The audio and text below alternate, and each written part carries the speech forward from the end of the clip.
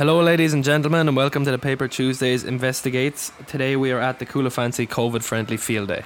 Yes, Mark, exciting stuff indeed here in the heart of Coola Fancy. We have everything here today when it comes to attractions and stalls. Everything from the Wheel of Paddy Fortune, which is actually just a display piece of a wheel from Paddy's old JCB, and the highlight of the Coola Fancy COVID friendly field day, of course, the Pin the Tail on the Protestant. Yes, fantastic stuff altogether, Michael. Let's get stuck into it then, shall we? Yes, absolutely. Who shall we visit first, Mark? Well, I heard there's a young lad over there beyond the holly bush selling black cats, so I'd like to find out what that's all about. Let's roll. Hello there, young man. Would you mind telling us here at Paper Tuesdays what's your name and a bit about your role here at the Coola Fancy COVID friendly field day? No bother. My name is Johnny McGivern, and I got a phone call last week from the organisers of the field day to do the role of the token young lad selling the fireworks. Apparently the fella who done it last year couldn't make it because he's coaching the Castletown women's team in a county final today or something. The gloves and the mask on you there too. Yeah, well, I know it's a COVID friendly field day, so I'm just following the strict guidelines just like everyone else. And what are all these packets of Tato about? Like I said, I'm following the strict guidelines, and you can only have fireworks if you buy €9 worth of food. Thank you, Mr. McGivern. Next up here we have Carmel, who is selling some of her homemade baked goods. I can see some scones here and some cookies, but Carmel, have you got any caramel slices? No. Fantastic. And what do you love most about the Coola Fancy COVID friendly field day? Well, my husband Declan is an awful bollocks, so it keeps me away from him for a few hours.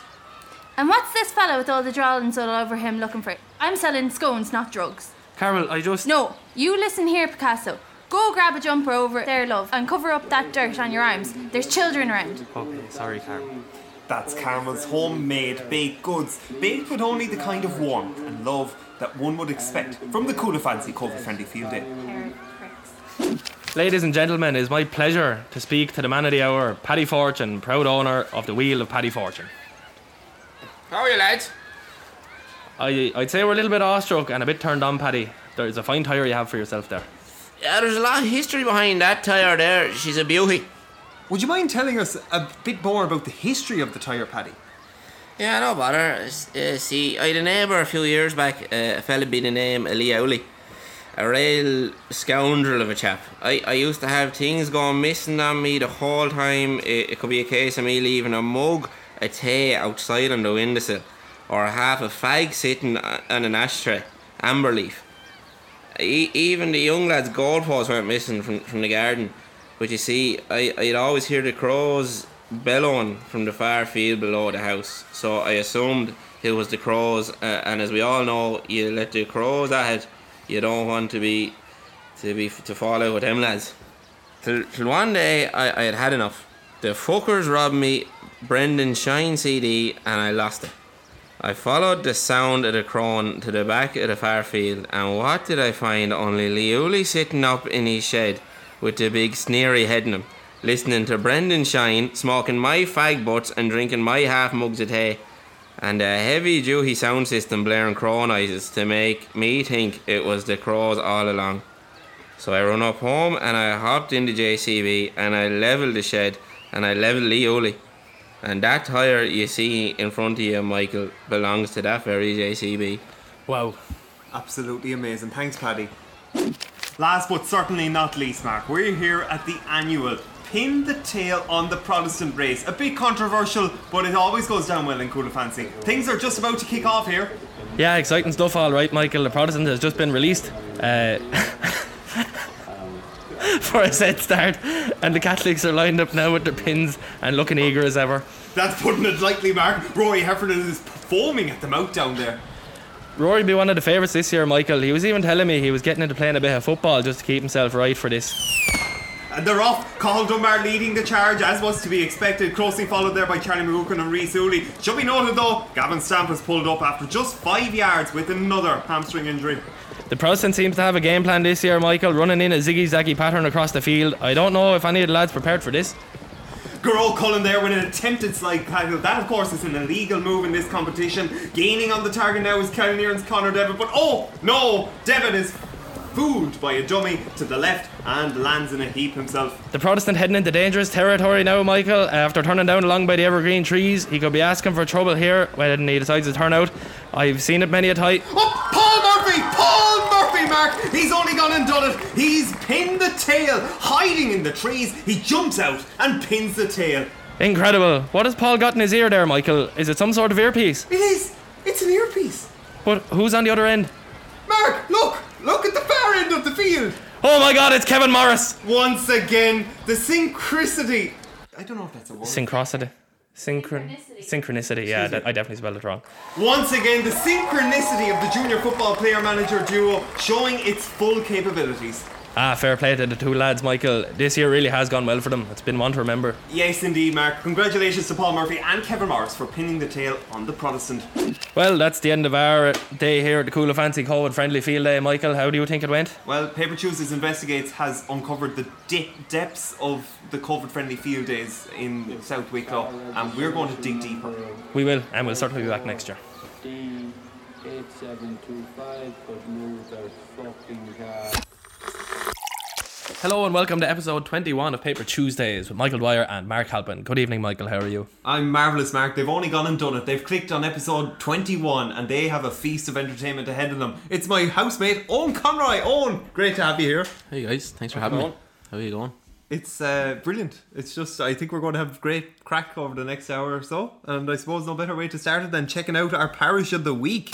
And this week we go to Massachusetts in America. And there it's, you love the first line of articles, Mark. You think they just sometimes are questionable. And I think this one is one of them. If there's one thing Unitarian Universalists love to do, it's sing together. Now, I don't know any Unitarian Universalist. I can't verify this story. Can you? No, that's a broad generalisation, Michael, and I stand against those.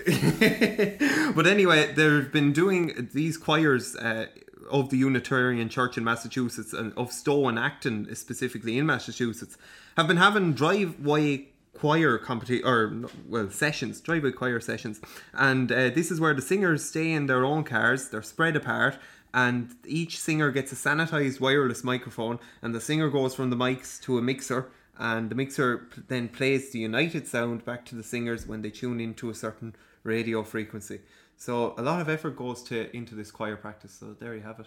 It sounds a lot like your drive-in bingo. Yeah, of course we've had to stop that there, but it was going very well.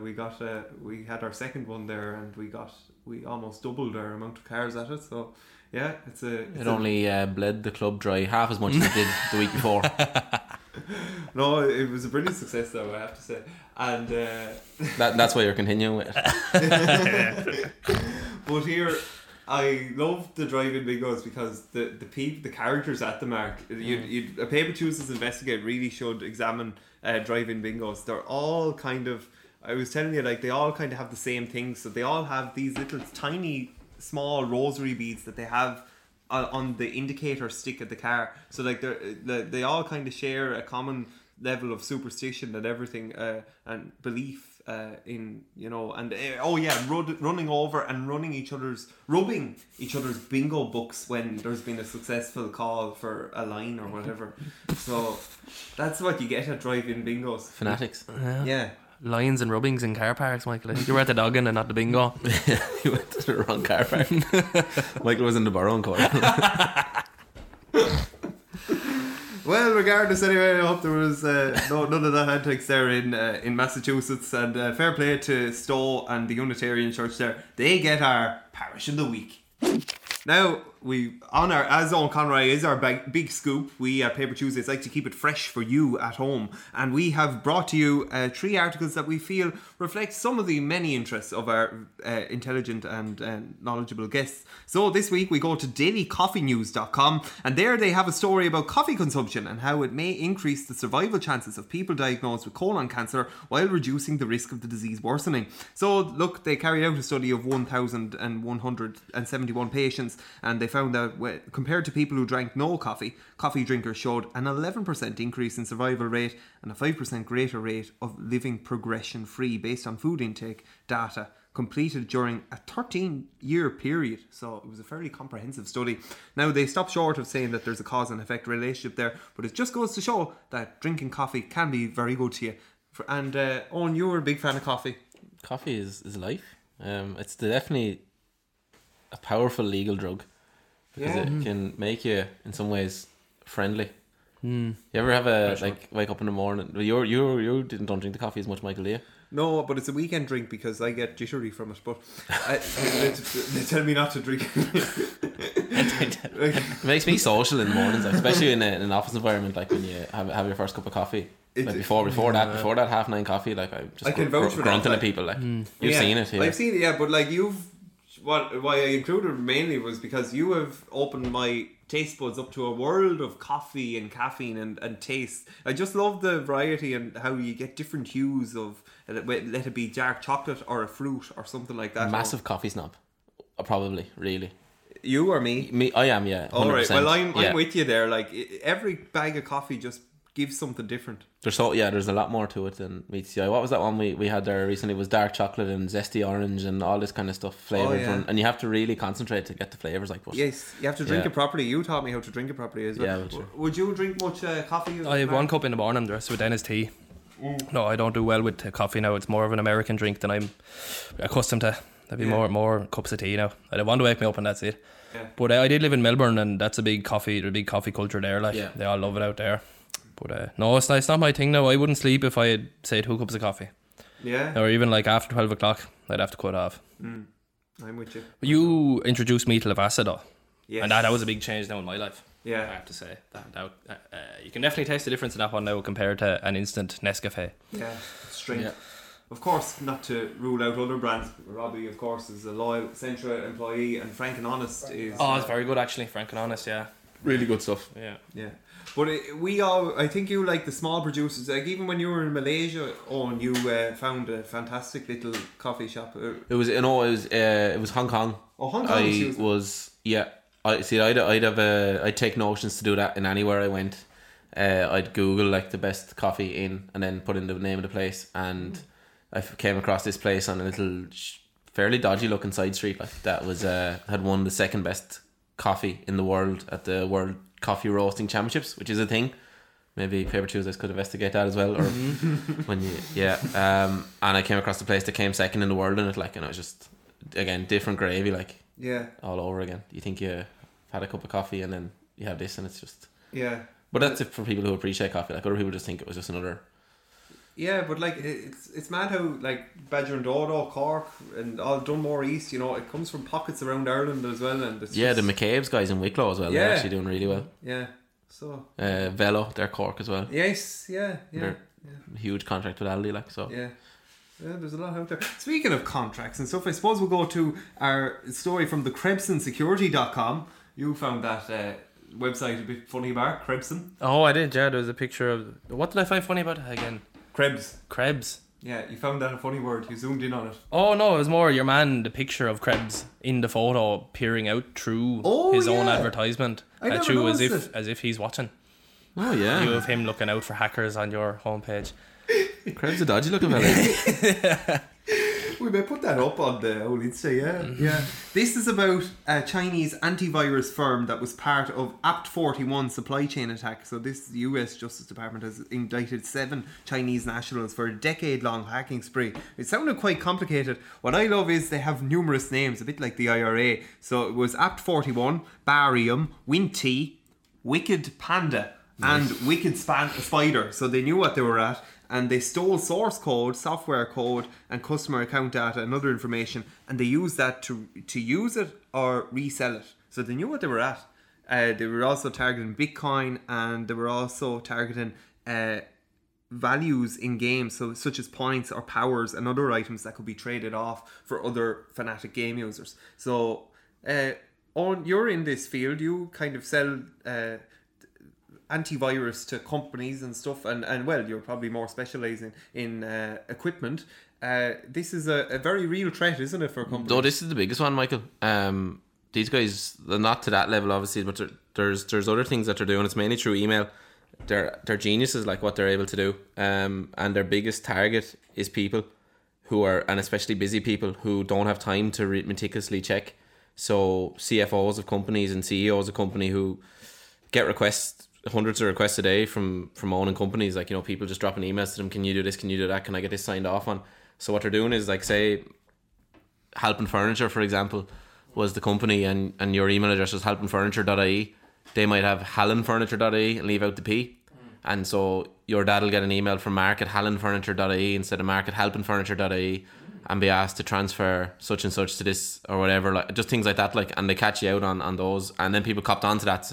But now what they're doing is doing it to people who do the invoicing and changing the bank details on an invoice. So they'll have seen what your invoice looks like and basically copy it completely and put their bank details in where your customer bank details go. So it's mad what they're actually able to do, and how smart they are doing it and how real they make it look.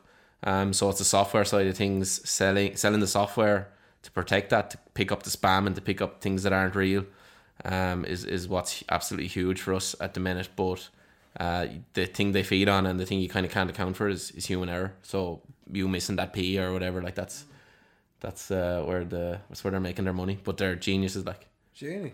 We've seen cases, obviously, luckily nothing to do with us, but where hundreds of thousands of euro have been sent to the wrong bank details because they changed the details on an invoice, like. And this is why we have Flood on the front lines. That's why Flood is. That's what Flood gives you. Out on the road. Yeah, but I think Flood is really just learning his trade, and one day he'll be the same, and we'll be calling him what's the best nickname there? He'll be a wicked spider or a wicked panda. A wicked panda. Yeah, yeah, he's sure, a he used to panda. drive the panda. Yeah, he used to drive the panda. Are you sure that isn't? There's nothing to say. Wicked panda. And finally then, we have a story from Honolulu in Hawaii.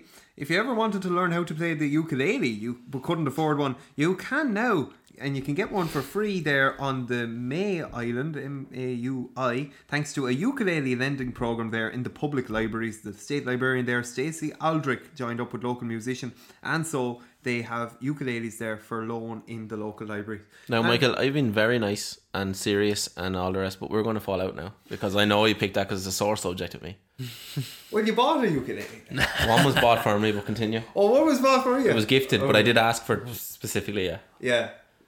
Yeah, but like, there's nothing wrong with that. You tried it out. I can't play it. Yeah, but there was something. Why did you want to play the ukulele? That's probably my favourite question in Paper Chooses. Why did you want to play the ukulele? I think I saw a video of a lad playing. What was it? What song was it? What's the Elvis Presley one? Oh yeah.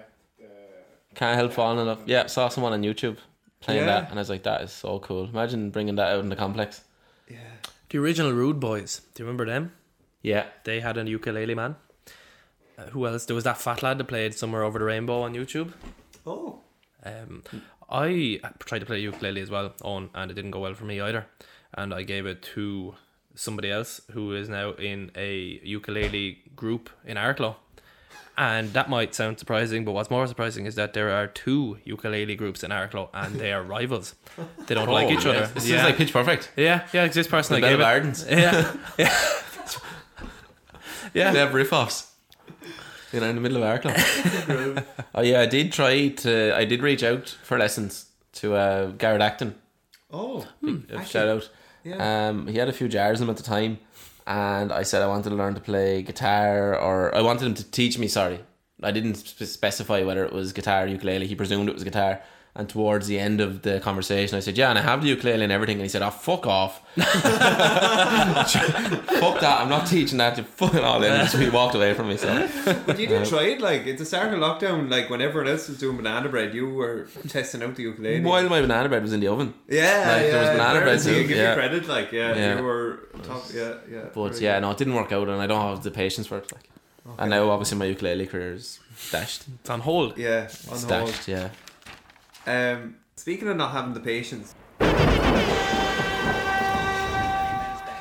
I'm going to tell you boys something now, right? There is a cohort of people in Ireland, and they are, I'd say, one of the worst showers that you'll ever come across. And they're people that go to funerals for a free dinner. Now, I know there's people I know, I'm not going to name names, but they go to every funeral they can, and they'll go back to the hotel and they'll get the roast beef or the turkey and ham or the soup or whatever, because they're hungry whores. And The brass neck on these people is absolutely outrageous. Something needs to be done about these people. I don't know, maybe we should name and shame them, but nothing worse than lads that just follow misery and love being miserable just for the free dinner. They're fucking out there and they're bad bastards. This is one of my favourite flash floods, I have to say. Lads, what do we think? It's very specific, isn't it? It is, yeah. It does sound like he's talking about someone in particular. Whereas, like, James does the misery for no dinners. You know, James loves the misery and follows James the doesn't need misery. to be paid to be He miserable. looks for nothing in return. You know, it reminds me a little bit of Wedding Crashers and Will Ferrell, like, and he goes to funerals to pick up chicks. Grief is nature's most powerful aphrodisiac, is what he said. Like, I'm thinking of that now, but free dinners, not so much, I suppose. Didn't feature, but he's peaked in my eyes. I just can't see him topping this. It's brilliant. No, the brass neck of them. The brass neck of them. It's a queer one now. I wouldn't have had that in my own head. It wouldn't be something now. I don't think any of us would yeah. back. no, going to a funeral, you generally have a lot more on the mind. Yeah. But Flood is obviously scoping out. So, they're only here for the dinner. They're not grieving properly at all. Hey, give that like one roast potato. But at the same time, right, James has his finger on the pulse. I'd say if you asked every parish in the country, I bet you there's a lad in your parish that is only there for the dinner. They'll give a name. There's maneness everywhere. It's a disease, though, honestly. Oh, yeah, sure. They're as main as the day is long. Maneness is one of the cruelest diseases I think you can have. I've seen a lot of illnesses around and a lot of people suffering, but to be main, to always be watching the pennies and worried about whose round it is and these things, like I feel sorry for you, Michael. To be honest. Oh, that's fair enough. Like. Yeah, and you're at the lower end of it. I'd say you're type 1. Type 1, yeah. You know, but there is type 3s and 4s and God forbid a 5, and we've all seen it. Like, and you know, they're trying to duck out of rounds in the pub, which is obviously the biggest no you can do in Irish society. And empty envelopes at 21st. They hand in the card. There's nothing in it.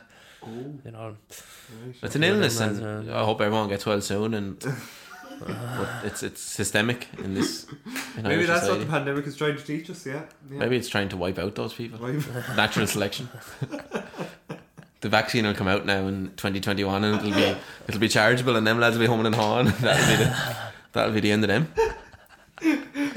Oh, we're actually lucky that we have you here because your operation has been rescheduled for a broken thumb, and it's not just broken thumb. It's not just like a tiny little fracture. It's broken in 4 places. A Rolando fracture, a nasty one, I'm told, by the very eccentric doctor that I had in St. Vincent's University Hospital in Dublin yesterday. I did a right job on it, and I didn't think I did. I just presumed my thumb was sore, maybe a bit of a crack in it somewhere down the line after the match last Saturday, but so obviously went for my few jars after the match and went to the Swiftcar Clinic on Sunday, and the x-ray, then they were all oohing and ahhing and gasping at the x-ray because it's a bit of a shatter in the thumb, alright, yeah. So I've done a right job on it, and I'm in next Friday for a plate and screws. But you played on in a junior football final. Is that not the definition of dedication? I don't know what it is. I think it's just adrenaline has a big part to play in that as well, I would say. Foster Horn had a big part to play in that. He was fantastic and strapped it up, and also Foster's a hard man, like, so you don't want to. Foster's the physio, and you know, he's a tough cookie, like, so you wouldn't want to be shying away in front of him either, like. So there's a bit of probably bravado and pride in it as well. And sure, as we've already heard, Kevin Morris, like, you know, you don't let Kevin Morris down. No, you surely don't. No. I'm sorry that we're discussing this in front of you, Mark. Are you willing to talk about it now? No, see, this is it. Like, misery loves comedy. That's why Kevin was involved in my sketch this evening. It's just my way of trying to get over it, really. Your way of dealing with it. My way of dealing with it, yeah. It's look, and not only have you left junior football, we've had Shamrocks join us next year in junior football. So it's a good thing I've been training jiu-jitsu. You'll need it. I will need it, I think, yes. Although Conor Mack is seen as one of the greatest boxers of his generation in Leinster and Ireland for his age, and last time we played the Shamrocks, he came away with a badly broken nose as well, so no, that was with a hurl, to be fair. Yeah, probably the fucking umpire's hurl as well. Yeah, I'd say you fall to a pile of nettles, hard to know which one's done you. Yeah. Yeah, but junior football has just been... It's great in sport when a team rallies behind a manager, and there's a great... I suppose the pandemic brought that as well. Lads came out of the woodwork back. Well, sure, Paul Murphy. Actually, speaking of Paul Murphy, we have to... Why was he featured so strongly? 4-3 in a junior football quarter-final. He'll go down in history, really. Paul's got down in history anyway. I think anyone that's been in his presence he's fairly infectious, like, to be around. Funny guy. But before the county final, Kevin was obviously giving us a bit of the team talk and stuff, and he laid it out fairly simply to us. We kind of had a bit of a running joke that him and Paul have a bit of a love affair, because his best phrase is "give Paul the ball." But he kind of, he said it straight out before the final. We've played 4 games and Paul has scored 7 goals, so give him the ball. And we're like, well, that's actually fair enough. We actually should give him the ball. He's very serious, like just a typical townie, like a proper sportsman. Everything he puts his hand to, like, really, really good at. So you have been heavily involved in senior club hurling for the last few years. Describe what it has been like to be kind of almost like a professional senior club hurler over the last few years.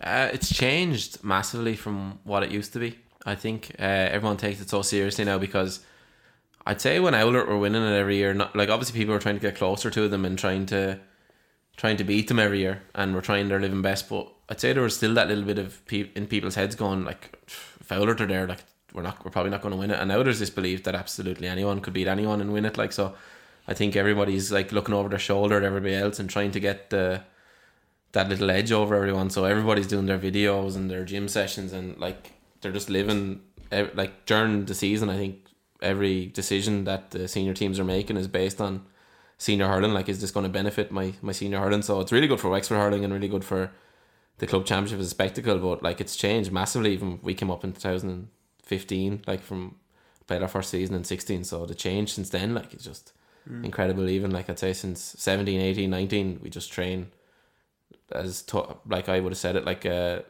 inter-county training we were doing with Davy Fitz is horrifically tough and challenging, but this, like, the senior club training you do is nearly on the same level. It's probably just not as often and as long, and there's not as much demanded of you, but the level of training is quite similar, like, and it's all in, like, but it's brilliant as well to be playing at such a level, and we're competing at it and stuff like that. So I didn't see that coming when, what was it, 2011, when your father, Michael, was a selector and we were getting relegated from intermediate. Like, I didn't really see this coming for us. I thought that was, I thought that was our destiny for the foreseeable. So it's brilliant to where we've come from. I suppose it reflects players taking ownership, and I mean, it's the same in football. It's not just hurling or anything. I think young people, well, lads of our generation anyway, like to take their sport serious and use their gym work to develop their own individual strengths, and then combine with the team.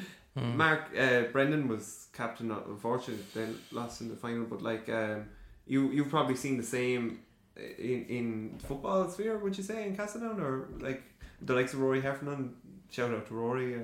Rory be listening, all right. Yeah. Like, what do you think, Mark?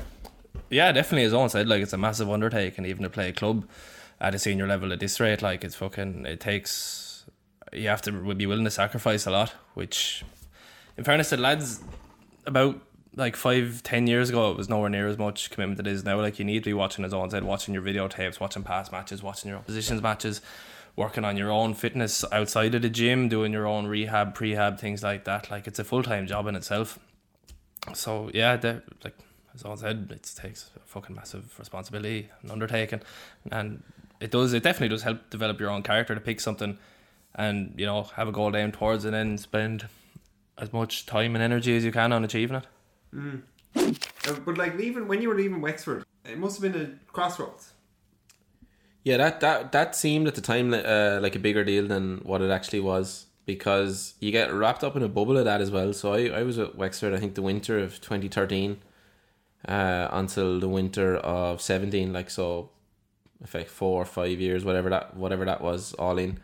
And it became like that's another level again, obviously, to what you're doing, but like, that becomes your identity almost, like you're Wexford hurler or inter-county hurler, and you're even on a night out in December in McGovern's, you're thinking about what you're doing, and people are looking at you as that person, like, you know, as, oh, if I do something stupid here, to be seen as that, like, and that was me not even being high profile or anything like that. So the pressure on those people, like on those guys, must be, and the scrutiny and intensity on them, like, must be unreal. Like what Connor has to put up with when he's on a night out or whatever. Like, but at the time, like, that became an identity type crisis. Like, I was like, right, that's the end of that now, and it's going to be almost embarrassing not to have it anymore, and people would think like, oh, he wasn't this or he wasn't that or whatever that may be. Like, but then you just, sure, a month later you're back into club training. As I said, it was every bit as hard and every bit as, like, that pre-season that we put in that year, obviously leading into 2018,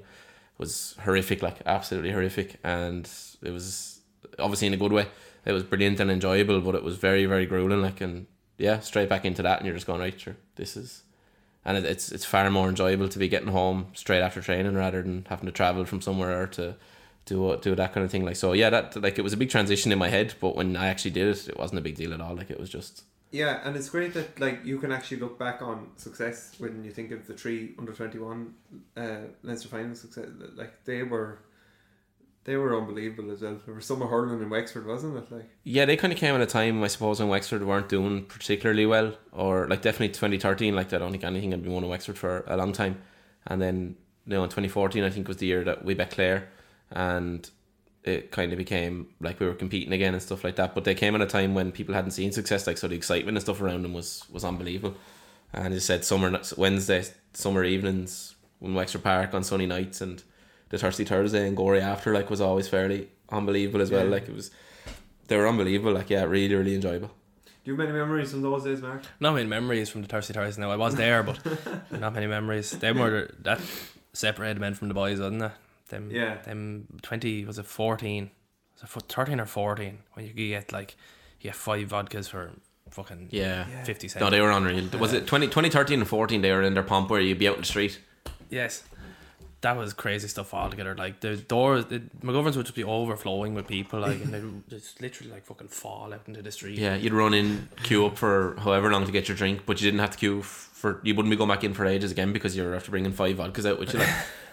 But it was unbelievable, like, when you think about it. And then I think it stopped the following year for whatever, the guards got involved, like, because it was getting a bit of a public health risk, like. But speaking of public health risks, it's I think we've got just a news flash in there from Joe Comerford. And we're going live. We're outside Main Garden. It's half midnight here on a Sunday morning, and this is Joe Comerford. Joe, correspondent for Paper Tuesdays. Oh, well, I'll tell you one thing. It's like being in Iraq, really. It's like Beirut, a mini Beirut. What's happened? Poor old Jimmy is there, and he's trying to sell a bit of fried rice and a bit of chicken balls, and there's people falling around the place, and that woman there, she did fall onto the curb, didn't she? She did. The curb one there, really. The curb one there. There's another woman down injured there. She's rolling around and she's deciding about life. Yes. I also went in there to get a few old tissue papers for that lady. Yeah. Earlier on, she's done more than just roll around on the ground. Yeah. She's under pressure. Michael, Charlie McGuckin here now, and he'll tell you about outside Main Garden on a Saturday night. No, I know. It's just a vibe. Would you like to get involved with the? No. That was brilliant. That's Joe Comerford. But these are the characters of Gorey that you just meet on a night out, and it's just brilliant. And like, I can testify that, like, 2 women just did fall down, and Joe Comerford was there, and I don't know what he had something in his hand. He goes, Michael, I'll be your Paper Tuesdays correspondent, and then like whipped out the phone. And he offered himself for the role, was it? Yeah. We hadn't advertised or anything. No, we didn't advertise. There's people coming for the jobs now. Just inundated with CVs. But Joe is just like, you know, that's, and I think Gorey benefits so much from nights out, because if that just a whole district of people come from all angles, and you just don't know who you're going to meet or whatever, you know, it's a metropolis when it comes to McGovern's. Definitely metropolis. It's sort of changing now. Like, we seem to be veering away from the homeland and spreading outward from McGovern's. So that's where it all started, really, wasn't it? And, yeah, 17, 18 years of age in McGovern's was where all the excitement came from, like, wasn't it? Like, and we held on to it, but as you said, now Jim French's yard gets a good scene, and Yeah. It does. I wonder. Jimmy's like, making a right go of Paddy Blues as well. In fairness, I wonder, like, will we just naturally evolve, and in 3 or 4 years, we'll be in the Lounge and Browns? I don't know if That's a will step we ever be welcome. I don't think any of them lads ever die. I think I don't think that's they're just Tear in the there. dog. Yeah. I will say though that like even at the age of say 23, the thought of going to O2 was preposterous to me. Never going to way. happen. No, but at the age of 17 and painting stamps onto your hand, Unbelievable. like, you'd be looking for a girl outside with a bit of makeup who could paint the black square with the O2 in the middle, and you'd smudge it a bit, or licking your hand you couldn't do it now obviously with in COVID times. Yeah. But licking your hand to make your stamp wet and getting it on someone else's hand, be that for being underage or else not having the money to get up. But Yeah. And the sheer dehydration up in O2 as well, like. But you wouldn't go near it now. No way. Like maybe it's because the buzz and the excitement of not being illegal. That's true. It's completely worn off. But like, do people still go, or did they still go even? Like, because we would have went to Nels or that say like. I'd say Gavin Stamp still goes. He hide. I'm just going to the toilet there, lads. Yeah. Come down 10 minutes later. And I'd say he has some sort of setup with someone there. They're letting him up for nothing. Yeah. Oh yeah. He always has. But yeah, no, I haven't set foot in it in a 64 long kind time. of took over, didn't it? Like It did. in recent years. It's probably not a lot of crack either though. Yeah, everyone's crowded and Yeah. You're not really doing that, and you're standing around talking. Yeah. Do you know, like that McGovern's thing is thank you very much. There's music and a bit The of music and the falling around and the bit of, I don't know is there a politically correct word to go what really goes on in McGovern, like with just groping and shifting and some mauling wandering and hands, there's yeah. pulling and dragging and pushing and shoving going on. They're like, if there was someone in there, if Pioli was in there refereeing at that, like, you know, there'd be flowers given. And if he didn't give it to you, as you said in Conor Moore's podcast, he'd give it to you later. Great. When you were younger, by the way, of course, you're related. Let's go into that. True Ned Purcell. True Ned Purcell, yeah. He was a great man. Yeah. Sowed the seed wide and far. We're all related. We're all because of Ned related. Purcell. But all growing up, you were always the man in the moment, the joker, the jester. Would that be fair to say now? Yeah, like I'd look back on it now and cringe a go a bit, like, you know, those Really? those FIFA slaps and stuff like that. Like I had to be in the middle of everything, and I don't know if that was like me choosing that or naturally or whatever. But when I look back on it, I was like, what a loudmouth, like. But I haven't changed one bit. Like I'm still in the middle of absolutely everything and roaring and shouting and yeah. So not as if I learned from it or anything like that. I'll probably cringe at that now in 20 years time as well. Like, but anyway, yeah, that was my role in the Oysters group. Oysters? Yeah, that was some memories from that summer. Janie Mac.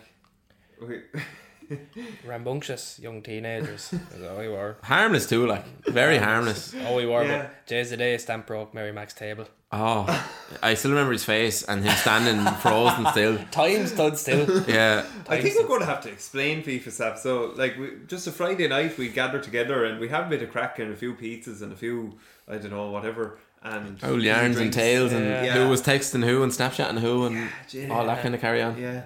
And then around 10 o'clock, we'd throw on FIFA and there'd be a game, and whoever would lose would have to be slapped by whoever was around there. Yeah, and we had the 3-goal rule, so if you went 3-0 down, you didn't get a chance to rectify yourself, you just got slapped in the face.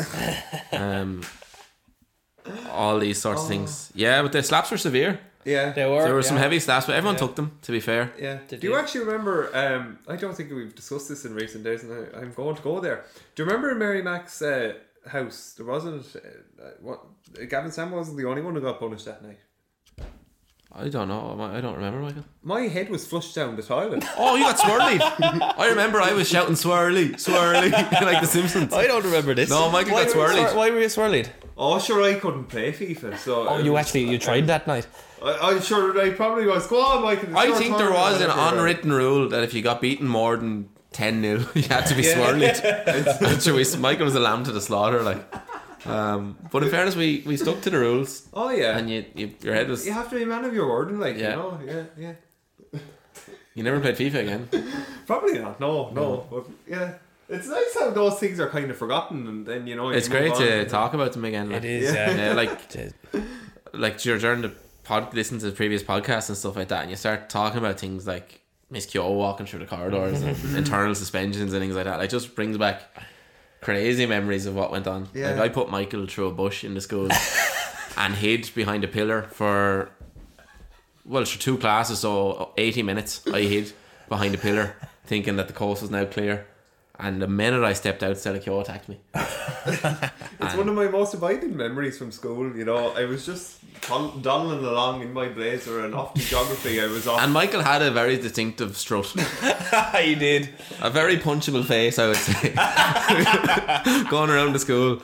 And I came out of the reception area doors after lunch and said, look at this. And I dropped my bag and I hit Michael. You were alone, but what you couldn't see was that Stella Keogh and Brendan O'Sullivan. Yeah, they were out around the corner. They were my blind 20 spot. 20 feet behind you, so they were actually behind you. So I could see both of these incidents unfolding, and I could see that all was coming for me anyway. And I just took the shot and dived into the bushes. Your big bag on your back. The bag, the bag on me. I was probably falling. I don't know how I got you down with the bag on you. And then, anyway, I knew that they were coming for you anyway, so I just dusted myself down and went off to class. But my next class was actually with Brendan O'Sullivan, and he just walked in and said, are you alright? And then carried on with his... Stella thought that it was Cathal Dunbar or me because we both had the same doobs on. We were both wearing a shirt, pants and doobs. Yeah. And I think she caught him somehow. She wouldn't catch him now.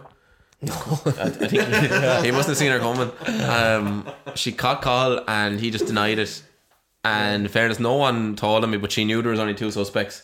And apparently she went to I had double leg science after lunch, and she went to my class looking for me, which I didn't attend because I knew she'd be looking for me. And she caught me at the bench. Then I came around from the pillar, and I was in trouble for not only hitting you but also for mitching on double leg science to get away from her. Like, so it was 80 minutes of me sitting back against the pillar on my phone. And yeah, it wasn't pretty. Like, I'm hard throbbing trying not to get caught for doing. You took it like a champ, I will say that. But like, you always kind of just you were on a tightrope of a balancing act between like downright absolutely offensive versus like just great crack. And you just took it in your stride in general. Like, yeah, I think I split opinion down the middle because of that. Like, I think all of ye got it and enjoyed the crack. Well, like, but I'd imagine, and I'm fairly confident in the fact that a lot of people didn't see the fun in it. Like, no, we offended a lot of people along the way. I think so. I think we had our bench and everyone else. Well, it was us against us against the world. Yeah, but everyone took it well. Like. Yeah, but like, I can't help but think that the hardship that you have given the likes of Gavin Stamp over the years. Gavin did turn one day, and I never thought the day would come. Yeah, yeah, it was in the quad. Me and Gavin still. I'd say we'd talk about it every time we see each other with a few drinks in us, like, where Gavin turned and he got a hurl and threw it at me as hard as he could at my shins, and like a skipping rope I jumped and it missed me, and the two of us looked at each other and that was almost like Gavin, after breaking the table again, had realised that he'd done something outrageous and he could have broken both my legs, and we just looked at each other like, and then we nodded and said, right, it's over. Yeah. But he did try to break my legs. Right. It was the biggest temper I'd ever seen. I was just a slagging I got too much from on that one occasion. Yeah, but that was the way. And like, are there any other abiding memories from your childhood on, and like a great crack that was had? Yeah, like, it was always. It's hard to pinpoint anything because it was always, when we, in fairness, as a group, when we did something or went somewhere, we always had to let's do this, let's do that. Like, there was always, as you said, borderline. Like, I'm thinking of 2 examples in my head now where we couldn't stop laughing. Is it Valentine's Day? The Valentine's Day, yeah, that's exactly it. Valentine's Day is one, and like that, like, I just those days where you just cannot stop laughing, and like that was one of the best days we've ever put down. Yeah, that was hilarious. That was here. Oh, well, actually, Moses' story anyway. That story has to be told, and I'd say the women involved won't mind being mentioned. Oh no, bother, I'd say, yeah. I hope not anyway. Yeah. But we started anyway in the old Tesco car park. It was a Thursday of midnight. And that'd be a regular haunt of ours. We'd park in the old Tesco, and 2 cars got together. There'd be 2 or 3 people that were able to drive and everyone else wouldn't, so you'd have the 3 cars full, say the 15 people or whatever sitting off, and through that, every night in Tesco you'd be sitting off talking. Yeah. Every night that wasn't at school. Like. Many a bad idea was spawned in that car park. Yeah, that's where the Magic Hills and all these places were spawned. Yeah. Yeah. But Yeah. I don't know whose chocolate. I didn't get the chocolates, did I? No, I went in and bought a heart-shaped milk tray. Yeah.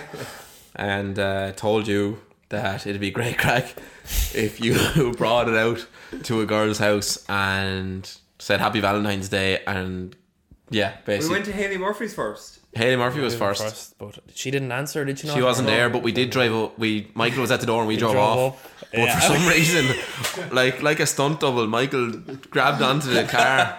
Oh, he's wiry when he wants to. Yeah. Well, that reminds me of a third example, which we'll come to. But he grabbed onto the car and we dragged him along the road for a while. You were driving, weren't you? I don't know how that happened. That was the McGann, I think. Logistics of it, like. What was I holding on to? You must have opened the door slightly. Car door. I think it was a car door. You must have opened the door slightly and just held on. But it was 30 metres, like, we were going anyway. Like, Oh, you're lucky to come away with skin. You were lucky to come away with your life. So Yeah, that was okay. unsuccessful. So I think it was a case of who's nearby that we know that we could do this to that wouldn't be overly offended. Wouldn't call the guards. Yeah, basically who wouldn't call the guards. And we went to Shauna Fleming's house next. Yeah. And the mother opened the door. Now this is where things got really spooky. Shauna was just out of the shower. And we saw you at the door and we were like, oh, the mother's going to tell him to get the fuck home. The mother's going to send him home. Michael went into the house and the door closed. And we were left sitting in the car going, what is happening? They're calling the guard. Like, we obviously assumed the worst. Like, there's no one going to let Michael Dwyer with chocolates into their house. You know, if someone's called the cops here and Michael's getting arrested, like, that's what do we do next? But you got a kiss on the cheek for yourself as well. I don't know if I did though. Oh, you I don't did? think I did. You're only saying now because Ashton's here. But Michael got a kiss on the cheek and a thank you and all the rest. Like, that was unbelievable. Like Yeah. when you go back into that car and we asked you what happened and you told us, like, we just broke down. Yeah. Absolutely broke down. Now tell us what, actually, this is a good time to be an interviewer. Why did you try to kidnap me? That was your idea, Mark. This was, yes, I remember this. This was downright wrong on many reasons. Did Michael ask you to go for the walk and the idea spawned in your head? Oh, we always went for walks, didn't we? Connor Kinsella I can't was remember if I came up with it or you were already out with me and you text either me or him and you're like, what are you doing? And then you're like, yo, I'm out with Mark, we're going climbing Tower Hill or something. So I would have been with 3 or 4. You were with Kenny and someone else. Ben Egan was there? It could have been Ben Grode, Egan I and think. Grode and Kenny, I think. Kenny was definitely there because he was the muscle. Oh. Yeah, we needed Kenny. Like, if anyone remembers Kenny in school, Yeah. what a man is Arnold Schwarzenegger, like, beyond his, like, muscles beyond his years in school. Yeah.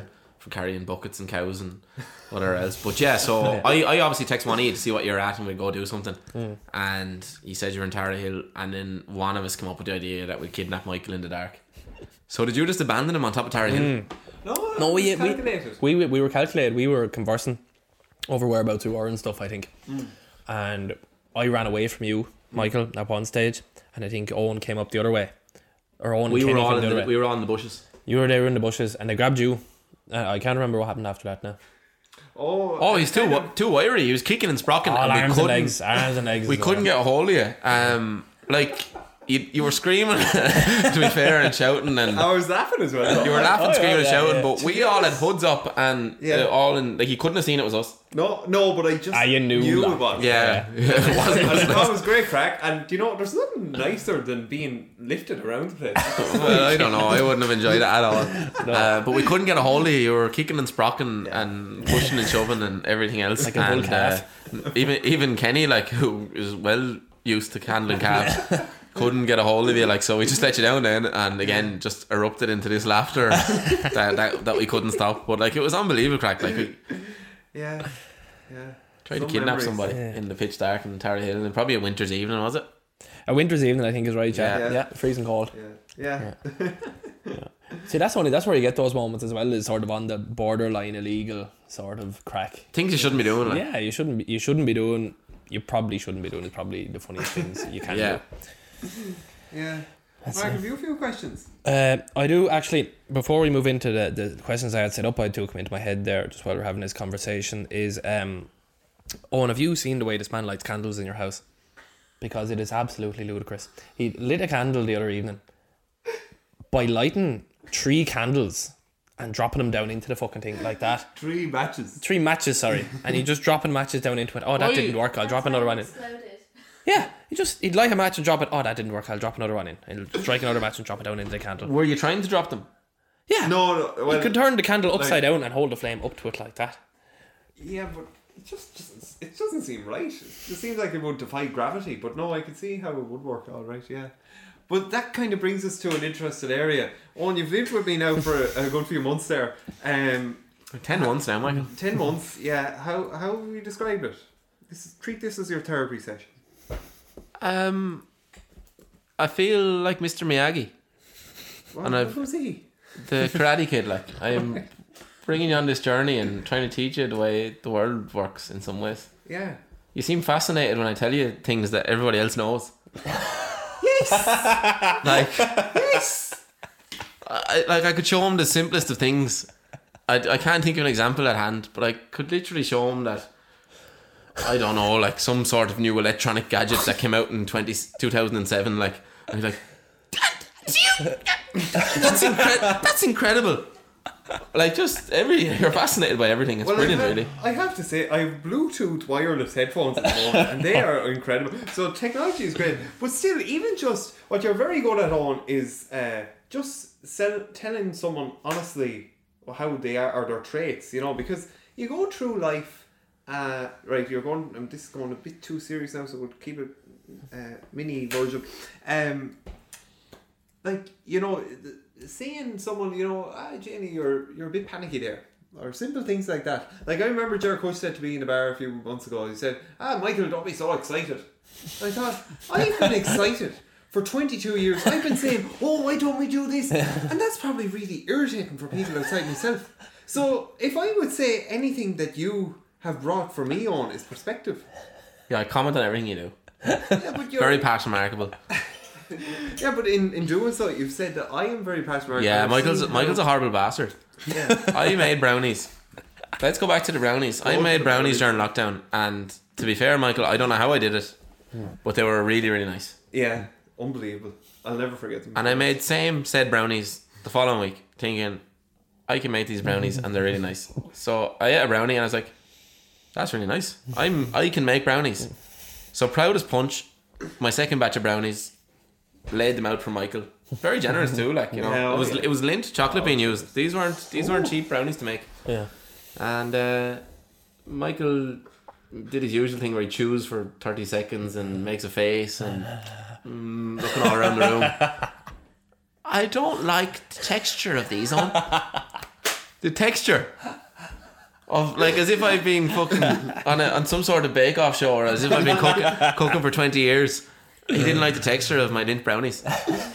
Yeah.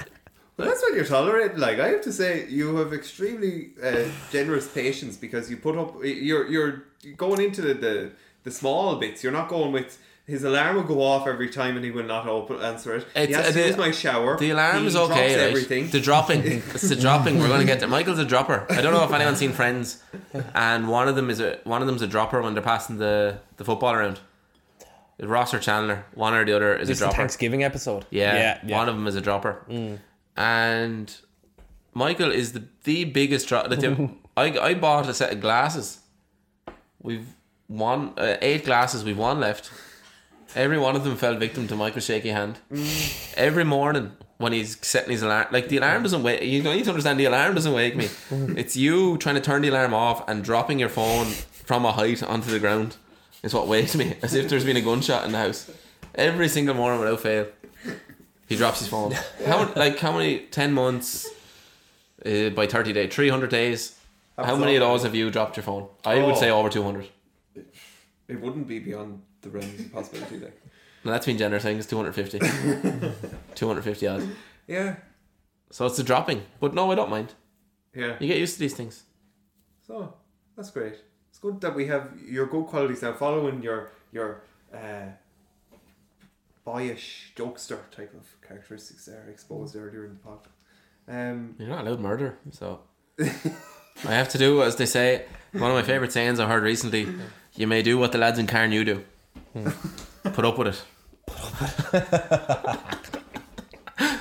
So my favourite saying I've heard in a long time. That's brilliant. I'll give credit to Andrew Shore for that one. Oh, yeah. Andrew Shore. Shout out to Andrew. Yeah. He's a great man for a yarn. Your questions, Mark? Questions. I'll just go for a slash for a I start. also need to go for slash. Oh, good timing. Actually, the first question on my list for Owen was Michael Dwyer, what's he like to live with? But sure, we've been through that. I know, to be fair now, there's more to it than that. Like, it has been... In fact, we're finishing up here now in... It's in 22 days, to be fair. It's been a highly enjoyable way of getting through lockdown, to be fair. Yeah. I'd say it would have been a completely different lockdown without it now, like. Yeah. Because we kind of have two homes. We have this house and our family homes as well, like, and it's nice to go between the two. And, you know, in the depths of lockdown where you only had the four walls you were living in, like, we kind of had two of those, which was quite nice to have, like. But yeah, if you didn't drop so much stuff, I'd say I'll give him a 10 out of 10. But Ashton has her work cut out now for the rest of her life, to be fair. She does. Owen, the last time we spoke, you brought up the man from Tracks. Yeah. And it's been bothering me ever since. Where is he now? And this is why I want to put this out to the public. Where is to tell us what he's doing now? I can picture him so vividly in my head. What was his name though? No idea. The man from Tracks. Was it Brian? Everyone knows. I could have been Brian. The bally man from Tracks. Yeah. I'm not sure if I said it when you were there, but I saw him in Little a few weeks ago. But he was on it. He was a few tills away from me, but I was quite tempted to go, well, any runners going? Should have interviewed him. 100%. Yeah. The Predator Manias Oh. originals, old school, in Tracks, out for display, sitting on top of their boxes now, would go for millions. Like, what they're worth now is absolutely ridiculous, and they just had an abundance of every colour. It was like David Beckham's wardrobe in there. He'd go into the back and he'd be like, I wonder what he's doing back there. Yeah. Such a But Tracks and Webs were just out of this world. Yeah. They were like Two great sports shops on the bottom of the main street. Right of across the Galway, road from each other, yeah. Now Webs had it all, to be fair. Webs did. Sweet The shop, golf shop. trophies. They had Cornetto Softs. Remember Cornetto Softs? Yeah. Bring them back. Yeah. Me Hall, there's that in you. You know, I'd say that's the only thing Leo didn't mention to try and make us feel positive during lockdown in his speeches. Like, he went Lord of the Rings and Mean Girls and everywhere like with it, but he never mentioned Cornetto Softs or Mars Lights Or Tracks. Mars Lights. Tracks Sports. Yeah. Mars Lights. Owen, you have previously been a loyal member of the Ashdown Leisure Club, so I have 3 questions on this topic. Number 1 is the most important. Who has the heaviest bench press in the Ashdown? Michael Keogh. Michael Keogh. Well, no, I've actually, seen sorry, it. he doesn't. I think it's Eddie.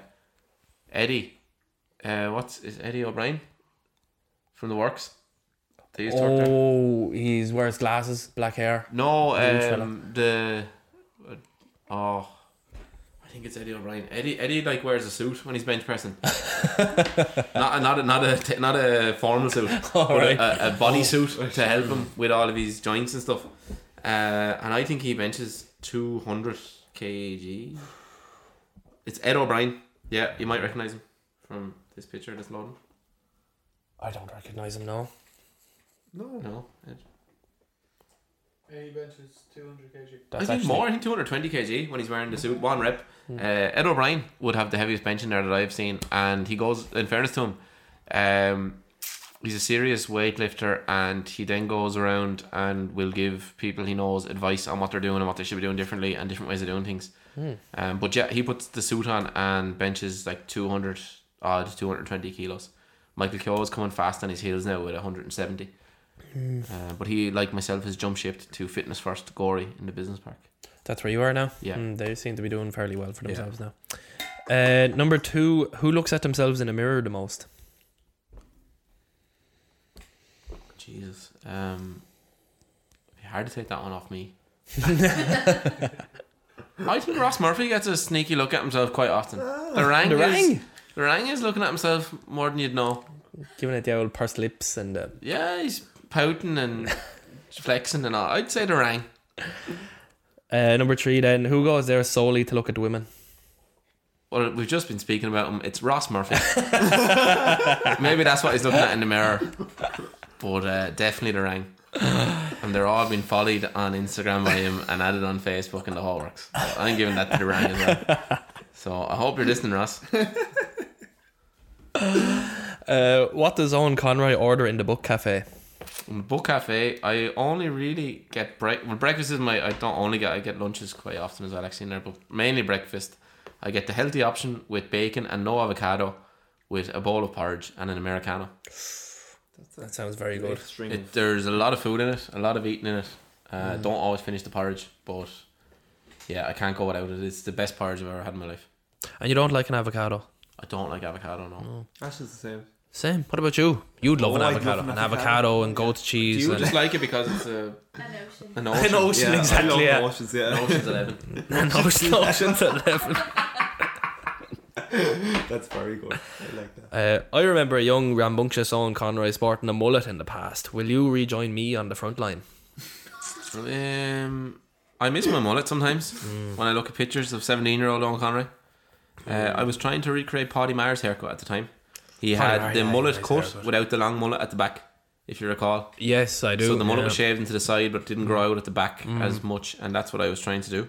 I'd welcome it, yeah. Business in the front, semi-formal in the back. Yeah, there was a bit of a party in the back but not much going on. It was probably a COVID party. You were allowed 6 into the household. It's probably a level 2 COVID party what I had in the back. You get to pick 3 things you get to get rid of from Gory forever. What are they? Wow. Oh my god, this should have been sent to me Powerful in advance. That's unbelievable. Jesus, I probably have these opinions too. Have I ever mentioned it to you, Michael? There's a lot I'd like to get rid of, probably. Yeah. I think traffic jams on a Saturday. No, I'll tell you one anyway. Gory, and it's great when you're walking, but I very rarely am. I drive everywhere. There's a notion in Gory that you're allowed to walk across the road at any time you want, no matter what, and traffic lights and pedestrian crossings aren't a real thing. So I'd bring jaywalking in massively, and I'd police it, because the new traffic warden, to be fair to him, is giving tickets like there's no tomorrow. Like there was a statistic about how many trees were cut down in Ireland. There, I saw it there the other day. I don't know, it was a lot, and I'd say more than half of them are him giving tickets in Gory. Like poor old Mulhall, like he wouldn't put pen to paper to save his life, and this lad has come in and he's so number one, I'd get rid of the jaywalking, but I'd get rid of that new traffic warden as number 2, because it's not safe to not pay for a ticket in Gory anymore. It used to be you could leave your car there for 3 hours and you'd never be touched, and now I live in fear. Like I still don't get the ticket, but I live in fear now. I can't enjoy my book cafe or wherever in peace, because I'm afraid of that bastard outside with a pink little book going around. Yeah. So he's coming out and he's trying to prove himself to everybody, and it's not how this town works. No. So that's 2, is it? Yes, 2 very quickly. Number 3 is it? While you're thinking, I'd love to know if these are like universal things. You know, like Fluoride Lady, we had a chain of at Paper Tuesdays admissions that, you know, yes, Fluoride Lady scarred me in my childhood. Are other towns prone to have jaywalkers? I don't think so, because I think the main street kind of facilitates this. I do it myself. I did it this evening. It was pointed out to me by someone not from Gory. Once I was a passenger in his car, and he pointed out to me how many times on a Saturday afternoon people stepped out in front of his car and just like put the hand up and waved and just power walked across the road. And it doesn't happen anywhere else. It doesn't. Yeah. But you just accept it in Gory. So until it was pointed out to me, and I'm sure I do it myself, but until it was pointed out to me, I didn't realise how unique Gory is for jaywalkers. It's massive. Yeah, huge. And everyone has to have picked up on the traffic warden, because we're all living in fear. Like people think COVID-19 is the big fear in our lives, and we're looking over our shoulders for him. But today I saw him playing with a child outside the Hungry Bear, so he is human. He's human. Or was he giving the child some sort of a ticket? I know I can come back to us on that as well. Yeah, at Paper Tuesdays, yeah. So our third one on, I'm looking forward to this one. It's one of the best questions I've ever been Robbie asked. Ireton, I'd say if he were here, we should probably interview Robbie Ireton. First thing he'd say would be the big leads. The big leaps. I've no problem with them. Yeah, nor do I. And they're falling at the moment, and I think they're fine. Instead of getting rid of something, can I bring something back? Yeah. Yeah, that's fine. I'll get rid of Ladbrokes and I'll bring Ivory's back. Great show. The coleslaw. The coleslaw, the potato salad, and Mary's Manor. Yeah. Can I tell a story about Mary? Oh, please. If you don't mind. Yeah. It's a good story, yeah. I was 6 or 7 years of age, and obviously my parents and grandparents had the butcher shop on the main street. So that's where my grandparents lived above it. So we'd often be sent out for messages. So I went out for my sister or with my sister to get whatever, it's, you know, a bit of potato salad out of Ivory's and whatever else we were told to get. And we could get with the money we could get ourselves a roll as well out of it or whatever else. And I ordered a roll off Mary, and I took a notion, as you do when you're that age, you know, very impressionable. So obviously I'd heard my sister ask for her roll cut in half somewhere else. So I said to Mary, could I have my roll cut in half, please? And she very quickly and without thinking said, do you want me to fucking eat it for you as well? Now I was 6 or 7 years of age, and that was said. So bring back Ivory's, bring back Mary. Yeah. And in that case, my third thing is Ladbrokes, and no offence to them, but they have to go at expensive Ivory's because it has to come back in its old location, to be fair. Yeah. It's true. In 2013, we played a schools football match. I believe it was a Leinster Cup game against the Wicklow Schools team. What additional item of clothing did you wear while lined out at centre back? I think I wore a swimming hat and goggles. Correct. While lined out at centre back. It was the greatest piss take of a game. I think we knew for the 6 years. I think we knew it was our last game. Yeah, it was. We couldn't qualify. I think our season actually finished about 2 months before that, but somehow we were in this cup or something, wasn't it? And and Wicklow Schools were an A team, and we were a Leinster B team. We had to play these. We knew we were going to get our arses handed to us, so I thought it'd be funny, and I think Wickham did laugh. He did. And then he realised he shouldn't have been laughing. Yeah, he got a bit tick after, but he didn't hold it against me, thank God. Yeah, I wore a swimming hat and goggles that were just randomly in my bag. It wasn't planned. I had been to the Ashdown the night before and had a swim, and this wasn't planned, but it just happened. Oh, I'll never forget that day. God, it was quite fucking funny. Right, now this is a topic that I just ran by Aisling there while we had a little toilet break. The dress. Let's air out the dirty laundry, so to speak. Literally, the dirty laundry. Aisling found a pink, is it Boohoo? Correct. A pink Boohoo dress, size 6. More lilac. Yeah. Rose. Yeah. Rose. But a short dress, nonetheless. A short dress, a short tight dress, size 6. Absolutely nothing to do with me. In Michael's wardrobe, hanging up.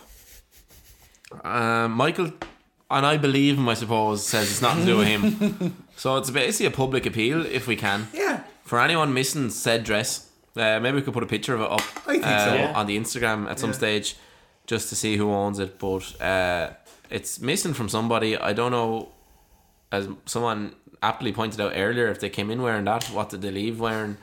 None of us have a clue who it's belonging to, where it came from, or when it might even have been left here. So like, I think it's one of the greatest mysteries. Obviously 10 months living here now, and there's been many a mystery. We figured out how to work the upstairs heating. Remember that, Michael? The radiators upstairs were stone cold, and we flicked the switch one day. Well, you say we don't know who did it. Yeah. We fixed fridges and freezers and chip switches the freezer, and all sorts, but we cannot figure out for the life of us as two independent livers who owns this dress. And we've come a long way as men, but this is the one that's really stumping us, I think. Yeah. Well, see, I dig the hole as well. Like as I've said, I could have been cleaning out the car and moved it then to the. That opens up a can of worms as to why it's in the back of your car. Yeah. But you know, my pattern, I leave things on the stairs, and then I could have brought it upstairs, and then I was cleaning my room. But anyway, look. Yeah, if anyone knows listening how I got the dress, let us know. Yeah, it's honestly one of the greatest mysteries. It's come up. How long ago was it found? Maybe a month, 2 months. Found about a month ago, I'd say. Yeah, in the last 4 to 6 weeks we found it, and honestly we haven't slept since. Not even an inkling of where it might have came from. Like, I haven't a clue. We've racked our brains and we've come up with many different scenarios, but at the end of the day, we don't have a bull's notion. Yeah. Now, Michael was a bit of a Daniel O'Donnell figure in his youth. When he was MCing. It's very possible people would have thrown items of clothing at him. Over the top of that bus. I remember presenting a fashion show, and I remember reading out apologies at the start. It says that Mark Halpin can't be here because he doesn't approve of scantily clad women being courted around the place. So it was actually in Ada Gambia. So maybe it was you that. You read out a lot of things in your time. I read out a lot of things. Dwyer Torres made a revival recently in the Complex and Gory as well. It's a great game. Text game, yeah. Paper Tuesdays and Paper Tuesdays, we'll give you a recommendation shortly, but if you ever want to have a bit of crack with a few mates, gather around when COVID is over and just start texting anonymously. Text to a phone number. I think isn't there an app for it now called Psych? Is there? Yeah, where you can do that. I think the room gets to voice their opinions anonymously, and they're read out. But yeah, we just text Michael, and he read out all of our opinions meticulously as well. Read it, and the biggest part was it was totally anonymous, bar one text, which we won't bring up now. And Michael told people who sent it in, and it caused absolute uproar. But there was girls crying and stuff at the time, so you had to. Oh, that was back, yeah. In the days of cancel culture now, I don't think our Twitter tours will go down too well. No. It wouldn't happen now. It wouldn't happen, but by God, like those fucking school hurling journeys made men and boys, like. Yeah. By airing your chest. Yeah. All friends at the end of it. Matty Cousins facilitated it all. We totally got over it. Yeah, remember, that's not the gear stick. Matty was the was the most common slur amongst other few that came up He'd regularly. read it out, like. He'd read it out, that was the best part. Matty loved it. Matty loved it, and that's another thing where you'd come away from one of them with a pain, like you'd go home after that with a pain in your face. Yeah. Oh. You'd laughed all day. You wouldn't even remember the match. No. That you went to. Yeah. You'd be more nervous about the ride to the match than playing the actual match. Could be a Leinster semi-final or final. And we in go to Portlaoise. any match then as well as a trip. Like we were at under 16 Leinster finals and no business being there. No one else. We were the only people at them, and we'd go to them in the pits of Mullingar or somewhere just to have a bus tour away. Yeah. And as I said, we were so harmless. Like we weren't drinking cans on them or anything like that. Like we were pure harmless. Like. Lastly, Owen, I'd just like to thank you not only for coming on today, but also for letting us invade your sitting room over the past few months and recording this podcast. And I'll end with one final question: has Virgil gotten his revenge on the Crows? I think Virgil's playing the long game. He played Those Crows. What I see happening is Virgil's an avid gardener. Yeah. And to be fair, his garden does get acclaim from the passerbys of Clonatton. Yeah. It's a well kept garden. But I think it's only a matter of time, or maybe it's already in the works. And this is my guess, I don't have any inside information. I think he's going to put down a serious amount of poison on that grass, and when those crows land, they're dead. Well, wow. That's what I see happening. Oh, and you've seen into the future, into the destiny of those crows flying over Clonatton, over the home of the Clonatton assassin. Well, I've gazed into your future, and I've looked into your stars, and I see the following horoscope. Are you ready for it? Yep. Okay, let me find it. Sagittarius. Yeah. Rest your gentle soul, you big old Sagittarius own. Let the blow of Mercury falling into retrograde subside into the past. If you accept the wounds of the past, Venus's burst of energy in the next 36 hours will bring light into your life. That conjunct of Jupiter won't be lost on you, Owen. When the fifth dollop of Saturn springs new opportunities, you, Owen Conroy, will be quick to seize them at the dawn of the day. Holy man. You're a lucky man. You're a lucky man. I have a lot, Oh my I have a lot God. going for me. I thought I was all doom and gloom with this tongue and everything, but It's all rising. Yeah. Yeah. And now we go to Paper Tuesday's recommendation of the week, and this comes from Mark. You sent me a playlist there. You can find it on YouTube or the Spotify. Akira the Don. Oh yeah, Akira the Don Meaning Wave is very good. Like, it helps me get to sleep. You know, it's like nice words painted over some soothing music. Yeah. Sort of Hip hop with hip motivation. Hip hop motivation type Yeah, stuff. Yeah, get but sure, you it's powered nice. in the morning. It gets you. I listen to it when I go to sleep actually. And don't worry, I don't want to listen in the morning. But Jamie. Yeah. You must be quite an active sleeper. It gets me pumped up, like, you know. Does it? Yeah, no, I'd be the opposite. They now. got it. Now, Paper Tuesdays, that is your recommendation of the week. Okay, so we got a brilliant letter to the editor here. It says, "Hi lads, I'm here on a staycation at the moment, and I'm just not sure what to do. I have a girlfriend at home, but I've come across a fine-looking woman here while on holidays with the lads, and we get on really well. And I'm just wondering, do you think I should remain loyal to my girl at home, or if I should follow my dreams with this new woman?" Now, that's some letter to the editor. It's charged, isn't it? Mark wants to go first. Or? There's two schools of thought here, isn't there? It's like, yeah. There is, yeah. It depends, I think, on what the person is actually... Like, there's a lot more going on there than what's actually in those words that we got there. So, does the person feel more attached to the person at home? Or does the person think there's time to move? I think if you're asking the question, that thing at home is already in massive trouble. Maybe, but like, I read a book and it said that there's 2 types of love, and there's passionate and compassionate love, and it's basically a difference between butterflies and fireworks. And you see, say, like someone you want to have sex with or whatever, but then there's also that person that you have built a strong foundation of relationship with. So is that a case that it's just something you would want in the short term that will give you gratification then, or the long term with that person there? Also, it could be what Owen said, it could be like, look, you wouldn't be looking at other people if you're happy enough at home. So Mark, you're quite good at that. what? He's well read. Incredible. Yeah, cultured. Culture is right. You wouldn't think of looking at me, would you? I'd say now the best thing for you just won't give me whoever this his or her name. Well, it's a his. No, we're going to keep it anonymous. That's the rule of Paper Chooses letter to the editor. Well, I will battle to find out. Yeah, you will. No, I won't get there. Like the riddle answers when you try to get them. That Michael, I won the riddle one time when you you fucking ruin your own fucking. Come on, man. Jesus Christ. No, I would say the best thing in the world to do is to sit on that now and not do anything, because you can't dump someone by text or phone call, really. Yeah.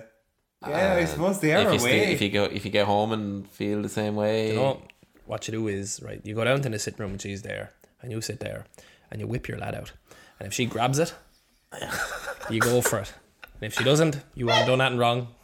She hasn't engaged with you. You were just checking something on it. yeah, like we're told to check. That's it. So many ailments and issues that could be out there. No, well, that's the advice. That's the line we're taking. Then obviously, I'm not a Paper Tuesdays official, but I'm backing Mark on that one.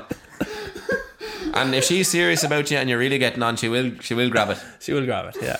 If she looks the other way, There you have it. she's not interested, and that wasn't meant to be. And with that, we'll turn the page. But So now, Gavin Stamp. there's your answer.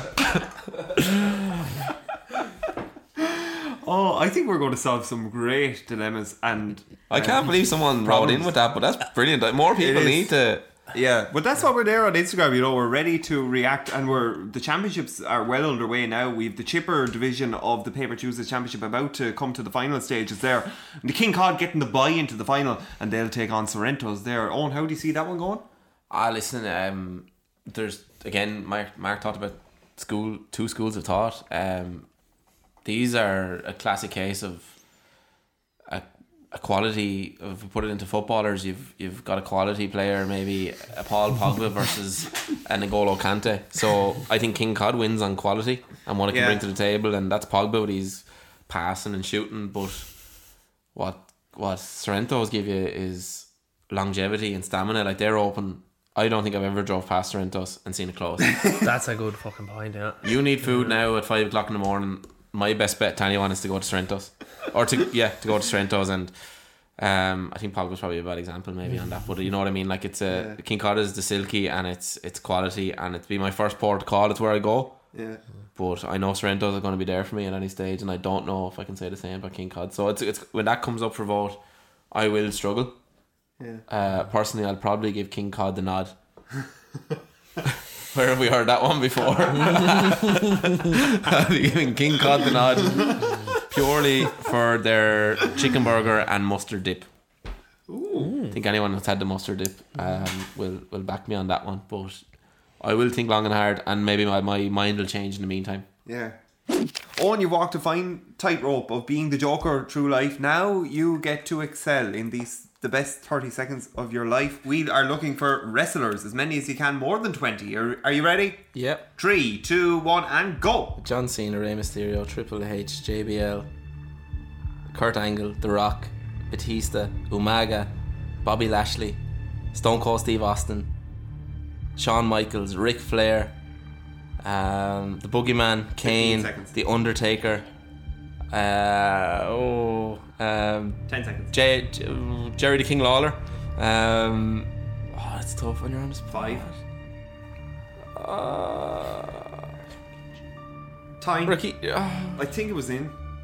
You got it in. 1, 2, 3, 4, 5, 6, 7, 8, 9, 10, 11, 12, 13, 14, 15, 16, 17. Let me go with that again. I forgot about the Miz and fucking. It's different when you're on the spot, though, isn't it? Yeah, it is. 17 isn't a bad score, all the same on. Well done. I'm very disappointed. Jack Hush will be livid. Yeah. How have you enjoyed your Paper Chooses experience? Oh, very much so. It's I from think the we comfort had of my great own home. Yeah, exactly. Yeah. Exactly. Yeah. It's been great to have you on, and I think you've done yourself proud. You have. Yeah. Yeah. Powerful stuff. Great Yeah. episode. I loved it. Yeah, brilliant. And to wrap up, I know Robbie does obviously now. And it's very important to wrap up. Thanks to Robbie and thanks to Ashton for keeping us COVID friendly here and plenty of hygienic cleaning measures beforehand. So, Yeah, and some voice acting roles along the way. Yeah. Paper Tuesdays, we'll be back.